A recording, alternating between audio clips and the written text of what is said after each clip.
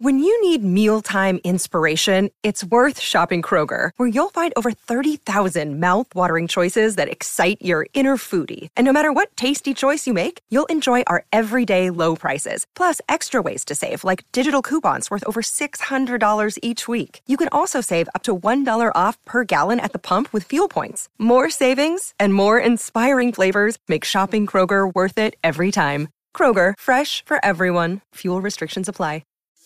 This is Pop Culture Confidential, and I'm Christina Yerling Biro.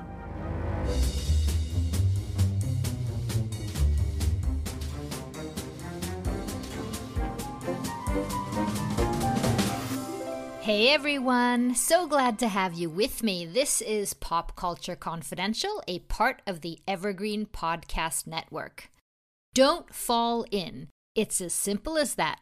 Those are the rules for what, during the height of the pandemic, became one of Netflix's most popular shows, Floor is Lava. Based on a childhood game that most of us remember playing. Remember jumping from couch to chair and careful not to fall into that lava. Floor is Lava is one of countless unscripted reality hits from my guest, super producer Arthur Smith, who over the past few decades has built a TV empire of 200 shows for over 50 networks. His shows include mega hits like American Ninja Warrior, Titan Games with Dwayne "The Rock" Johnson, and Hell's Kitchen, to name a few. Arthur Smith, who was named Producer of the Year in 2020 by Broadcasting and Cable magazine, and was inducted into the Real Screen Hall of Fame in 2021, has for decades seemed to be plugged into the zeitgeist in regards to reality and what TV audiences want. He talks to me about the evolving genre, his success with putting everyday people into extreme situations, essentially making normal people superheroes.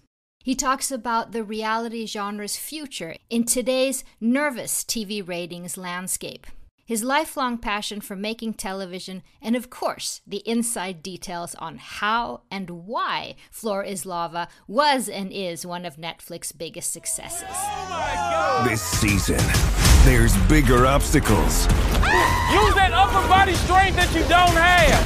Okay, what? Hotter lava. This looks like my stomach after Milk Girl. Are you kidding me? And a huge I believe in you! volcano. They are going to the volcano! Let's go! Let's go! Oh, that's so slippery. This is incredible! Oh, God, I got lava on my face!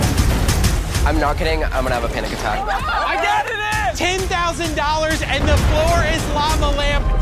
Oh my gosh, who's it gonna be? This is Floor is Lava. Jeez, is it hot in here or is it just this team? We're the beauty. There's no brains here. Mr. Arthur Smith, thanks so much for joining me. My pleasure. So you and your company are behind some of the biggest, most original nonfiction successes on TV. You were named Producer of the Year 2020. Suffice to say, you know this world. I've heard about you that you love getting ideas, and the crazier and most outrageous, the better. Tell me a little bit about that. What are some of the crazy ideas you've heard, and how does this process look like? Well, I believe if you let yourself go and not be afraid, and it's a safe room, you'll come up with great ideas.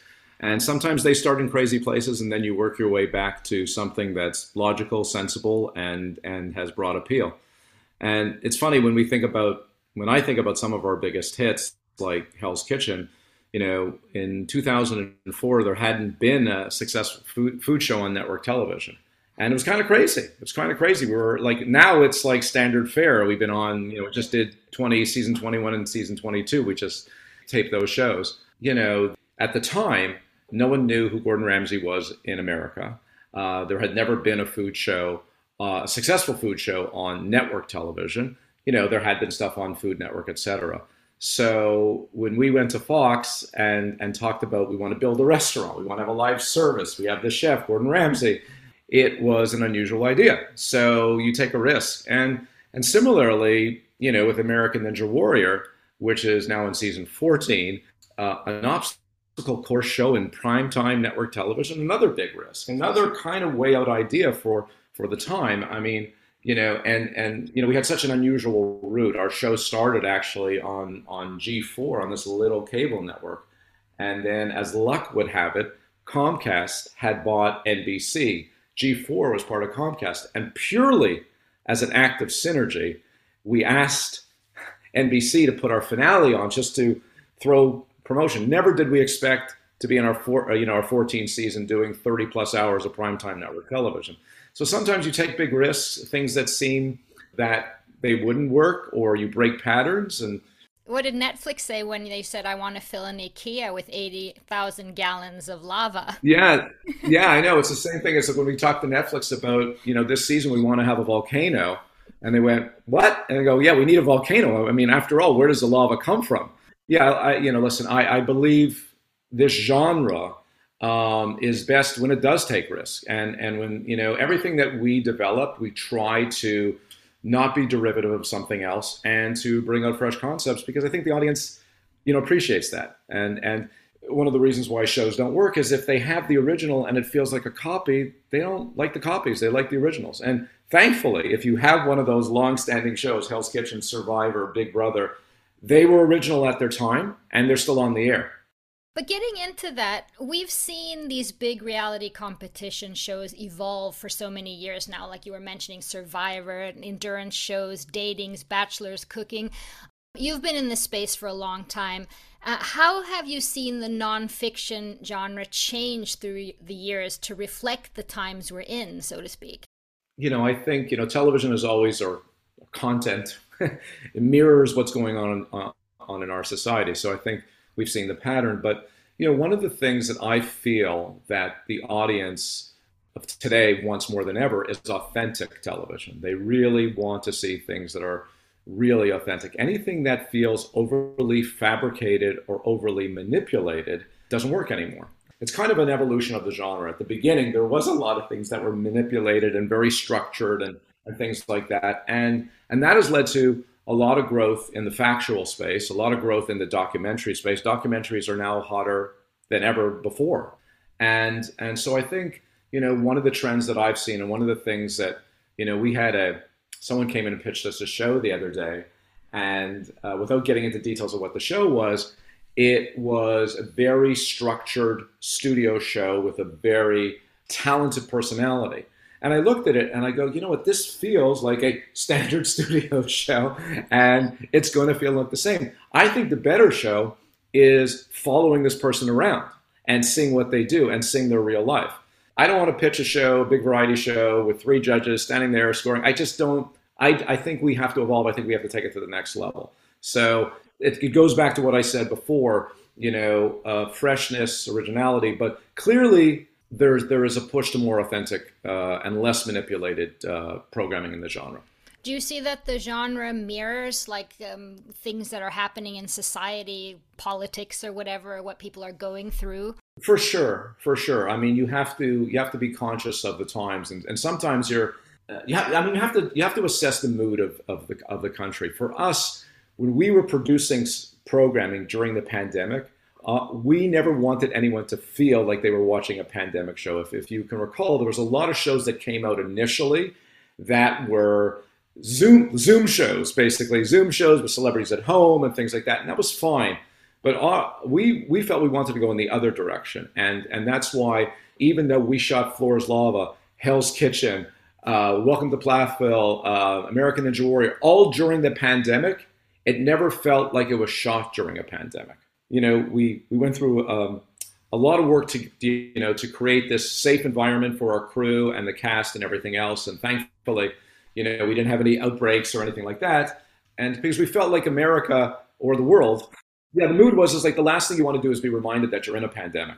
Sometimes you're actually, thinking about what's going on, and you don't want to be an exact, reflection of what's going on. You want to go back to the to pre-pandemic times. So, but I hear what you're saying. I mean, in terms of whether it's we did a show for the OWN network, Oprah Winfrey's network, this year, which I'm very proud of, and it was called Profiled a Black Man, and it was about myths that are associated with African Americans, male African Americans, and we dispelled a lot of those myths. And, clearly the timing for something like this, considering what was going on in the country, we felt was, it was the right time. And our partner on it was Tina Knowles, Beyonce's mother. And she had a great vision for the show. We partnered up.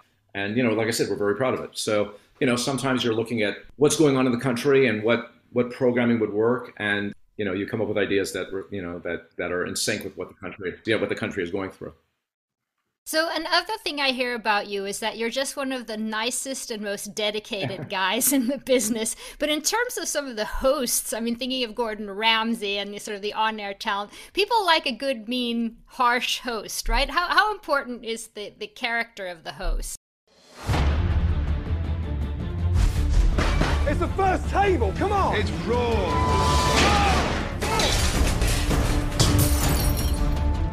Get out! Get out! Get the out of there! Well, the character's everything. I mean, there is, listen, even though Gordon Ramsay wasn't known to America at the time, we knew he was special and we knew he was a talent. And the thing about Gordon, and he's a teddy bear, right? Well, he is, by the way, he is the most charming, nicest person you can find. He's incredibly diplomatic and reasonable, and he's a pleasure to work with. The thing is, though, he's a perfectionist, and he's tough, but he's fair. You see it what happens, with Hell's Kitchen. Our everything is very purposeful, and right from the very first time I met with Gordon, when I sat down with him, we discussed all the qualities that make a great chef, and palate, creativity, leadership, et cetera, et cetera. And I said to him, every challenge that we will do will, examine one of those qualities or dive into one of those qualities. Every challenge that we do is purposely. Yes, there's a lot of showmanship. When you break it down, there is a purpose for what he's doing. The other thing about Hell's is that he does have a limited time to fulfill a real job. So it's a boot camp, and he wants to shake the weak ones free or lose the weak ones early. And he tests them and he pushes them. But as the show evolves, you could see Gordon being more mentor. He's become more of a mentor than a disciplinarian, because he knows that he's got the talent. Once we get to Black Jackets on Hell's Kitchen, he becomes more of a mentor and less of a disciplinarian. But he never loses his toughness, but he's always fair. It's always fair. It's always called for. If you think about why he's angry or why he's upset, it's, in the right, with the right intentions. But let's turn to The Floor is Lava. When it arrived mid-pandemic, summer 2020, and I'm sorry for this pun, you've heard it 100 times, erupted. Science, science, science! Science, science! Hello, podcast fans. Want to get weird with us? Come check out the Mad Scientist Podcast. We're a weekly show that looks at the history, philosophy, and hard facts behind your biggest paranormal questions. Did the government really pay for a psychic spy program? Yes! Is it true that surgery got its start in grave robbing? Yes! Can a roller coaster really kill you? Legally, we can't say so for sure, but sometimes, yes! Join myself, Chris Cogswell, and my co-host, Marie Mayhew, as we examine the science, philosophy, and history behind the strange and unusual. All to discover what's possible and plausible versus what's, well, just made up. Check us out wherever you find your favorite podcasts. The Mad Scientist Podcast. The show is the most popular show in the country then. It was number one. Why do you think people were so passionate about it? Well, I think it harkened back to a child's game, or a game that grown-ups still play. It's funny, on TikTok, there's all these people jumping from couch to couch, and they're not kids. So I was like, I can really get a kick out of what's going on social media about the show. But I think it's kind of silly, and everybody's having a good time, and everybody embraces the silliness of it all. I mean, if you think about what the concept of the show is, it's just fun. It's pure fun. I think it's a great escape. It always amazes to me when they die and they fall into the lava, how much they embrace their death. I mean, how much they embrace that. You're not asking them to do that. They just... It started in season 1, and I think it just became a thing. And then it's not only how they die, Yes, we are asking them, but we don't have to ask them in season 2. So if the groundwork was made in season 1, they know what to do. But the other thing is the reaction of the person who's still, hasn't fallen into the lava. Their reaction, oh no. I just think that's so fun, and the celebration of completion is at a whole other level. I think audiences are enjoying the silliness of it, the not taking themselves too seriously, and that everybody embraces it, and win or lose. Honestly, everybody who comes on, Floor is Lava has the time of their life, whether they win or not. And that you can't say that for every other competition show. But I know it's like, because, we're there and we thank everybody when they leave, and we see them as they drive off the lot, and they said they had the time of their life, and 3 of them had fallen into the lava. So, and the rule's so simple, just don't fall in. That's it. But talk about this production, the set. I was mentioning it was 80,000 gallons of lava. 90,000 in season 2. 90,000 is, yeah, we're going to get to that, the bigger season 2. But the production design on this, I know that you were inspired by several movies and things. Talk a little bit about that. Well, I think the rooms have to be a little bit whimsical. I mean, there's a little bit of Honey, I Shrunk the Kids in there. You can feel it. The garage has a 1956 Porsche in the middle of it. The game room has this giant foosball. The haunted house has the spinning gramophone. The kids' room has a treehouse, and there's a monster under the bed, kind of, somewhat of an homage to Stranger Things. So, I mean, there's clearly, we're affected by, pop culture's movies, classic, iconic things that you would expect to be in the room, but we're taking it to a whole new level. And I mentioned it was in an old IKEA in Burbank. Yeah, not this season. Oh, okay. That was the first Last season was. Okay. Yeah. And what is the lava? Well, we cannot reveal the secret recipe of the lava, and we actually upgraded it from season 1 to season 2. It's thicker, it's goopier, it's stickier, it's more slippery, and we during the off season between season 1 and season 2, we spent a lot of time with scientists. True story. Scientists developing a better lava, and but I cannot reveal it, but it kind of feels like somewhere between slime and glue. That's what it feels like. Yeah. And it smells like bubble gum, I've heard. Some people have said that. And you mentioned it was slippery. There are some real wipeouts on this show. I mean, is it as dangerous as it looks? Just like American Ninja Warrior and the Titan games and now Floor is Lava, everything that we do, everything is prototyped. Everything is prototyped, in a warehouse way before we get on set with testers to make sure safety is the key. We don't want anyone getting hurt, obviously, and that is paramount to everything that we do. So after, testing it a number of times, rebuilding, refabricating it in a warehouse, we bring it onto set, and then we test it again, and we test it again and again and again and again, and then we have safety coordinators on set, and as best we can. Listen, anybody can hurt themselves in a physical competition. Yeah, sure looks like it. I mean, it is a physical competition show, so things can happen, but we try to keep as safe as we can. And if there are injuries, hopefully they're very, very minor. And you were mentioning this new season. It looks bigger. It looks brighter. The lava is exploding more. Tell me a little bit about some of the new additions. We looked at the first season, and we wanted to protect what people liked because it was obviously very popular, and the spirit of the show hasn't changed. The concept of the show for the most part hasn't changed, other than we added the volcano end game at the end, which I'll talk about in a second.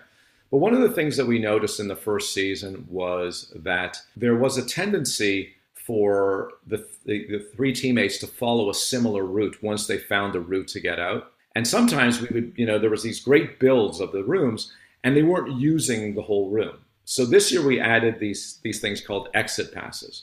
So there's 3 exit passes. And basically the exit passes are placed strategically throughout the room. And the idea is that you have to get an exit pass before you leave the room. The reason why we did that primarily was by putting the exit passes in different locations and each team member having to get one, they ended up using the entire room. They ended up playing with all the stuff that we wanted them to play with. And so that was good.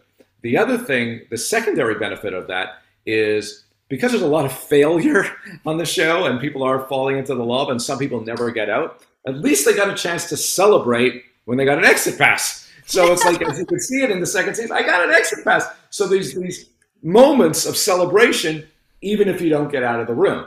So it provided, one, the gameplay was better. Two, it provided moments of celebration. And three, it gave us something more to talk about, and they were more strategic about it. Mm-hmm. So that was the reason why we added the exit passes. The least subtle change, of course, was the volcano. Like I said, where was all this lava coming from? It was, it had to come from somewhere. So where the volcano, which was breaking through the house on the roof. So we love the idea of having an end game where the teams go head to head. And it's great that the first part of the show is, the three teams going through the room. One team gets eliminated based on how many people they get out, or maybe how many exit passes they got, because that's another way of keeping score. That was another benefit of having the exit passes. It's another way of keeping score. But we love the head-to-head race, and it provided a lot of fun. And it's funny, every time, and you could see it in the episodes, every time they walked out to see the volcano at the end, they were completely freaked out. They were completely freaked out. Because it's two stories. It's two stories. So it's like, we got to climb up that. Now, shooting lava all over the place, and it's bubbling up and everything else like that. And they already know how slippery the lava is. I mean, they just went through the room, so they have a sense of how slippery this thing is going to be. So every time they came out, there was like, oh my. And like I said, you can see it in the episodes. Those reactions are the genuine, real reactions when they saw the volcano. There's so many celebrities that were tweeting about this, that love it.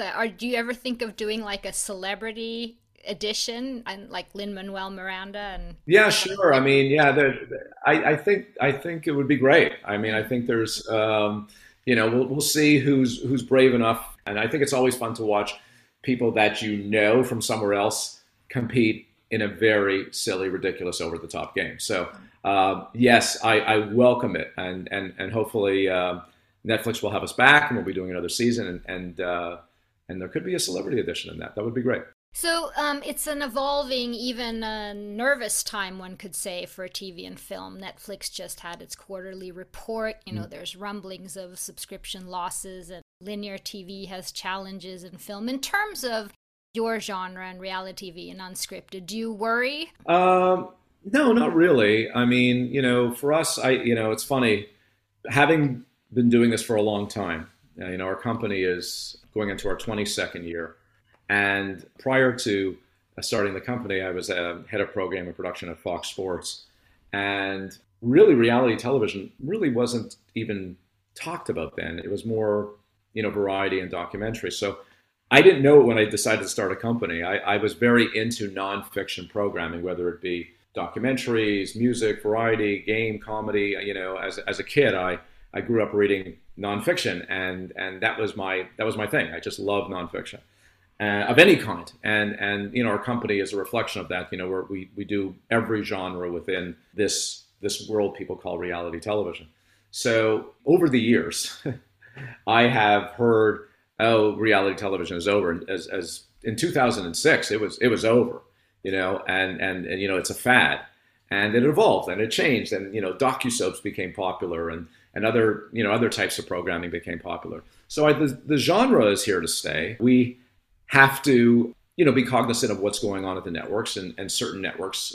Certainly our business is affected by changes at any of these companies. But as far as being a content producer for these many outlets, I personally think it's the golden age of television. I think it's the golden age of reality television. There are so many outlets and so many places to provide programming, And it's funny, when we develop a show, development is all about the passion we feel towards a project. And usually it doesn't start with the buyer, it starts with what we love, and then we find a buyer. Sometimes, I will say, we get a tip from a buyer what they're looking for, but most of our organic development starts with things that we'd like to see. And our development department has free reign to develop in any genre, whether it's game or documentary or variety or sports entertainment or reality competition, whatever it is. And then we look at the landscape and say, you know what, this would work for this network. Sometimes we'll develop something that only works on one network. You know, we have a docu-series called Welcome to Plathville that is in its 4th season. It's on TLC. That show was developed purely for TLC. We found this very unique family, and we knew it would make this great docu-soap. And we said, this is a TLC show. And we went right to them. And thankfully, because it was really made for them, thankfully they saw what we saw. And, you know, now we're in our 4th season. So. Final question. Do you have a dream show or a dream pitch that you've not been able to get through yet, but a crazy idea that you really want to do, that you hope to be able to do one day? You know, I'm a little hesitant to say what it is because I may be pitching it in the next few weeks. I won't tell anyone. So, yes. And by the way, that is, I mean, it's a great question, but it's a question that's going to go unanswered because part of my excitement and thrill of what I do is thinking about, you know, shows that I've always dreamed about doing. And American Ninja Warrior for me is a dream show. Now, it wasn't our format. It was based on a Japanese show. And the general manager at G4, Neil Tiles, was a colleague of mine at Fox Sports. And he had, you know, sent me the tape of this Japanese show. And he said, do you think there's an American version of it? And I said, yes, but I really want to lean into who these people are. I really want to lean into the plumber and the you know, the dental hygienist and who these people really are, ordinary people doing extraordinary things. I want the obstacle course to be a metaphor for life. I had this whole thing and a whole vision for the show. And I said, because if we just treat it as this obstacle course show, it's very, very narrow. If we tell great stories about who these people are, you know, we can really broaden it out. And for me, being a sports guy and an entertainment guy, it was the blending of both worlds. And a lot of people, you know, outside of the NFL and you know, the World Series and the NBA Finals, you know, sports is primarily relegated to sports networks because it's not broad-based.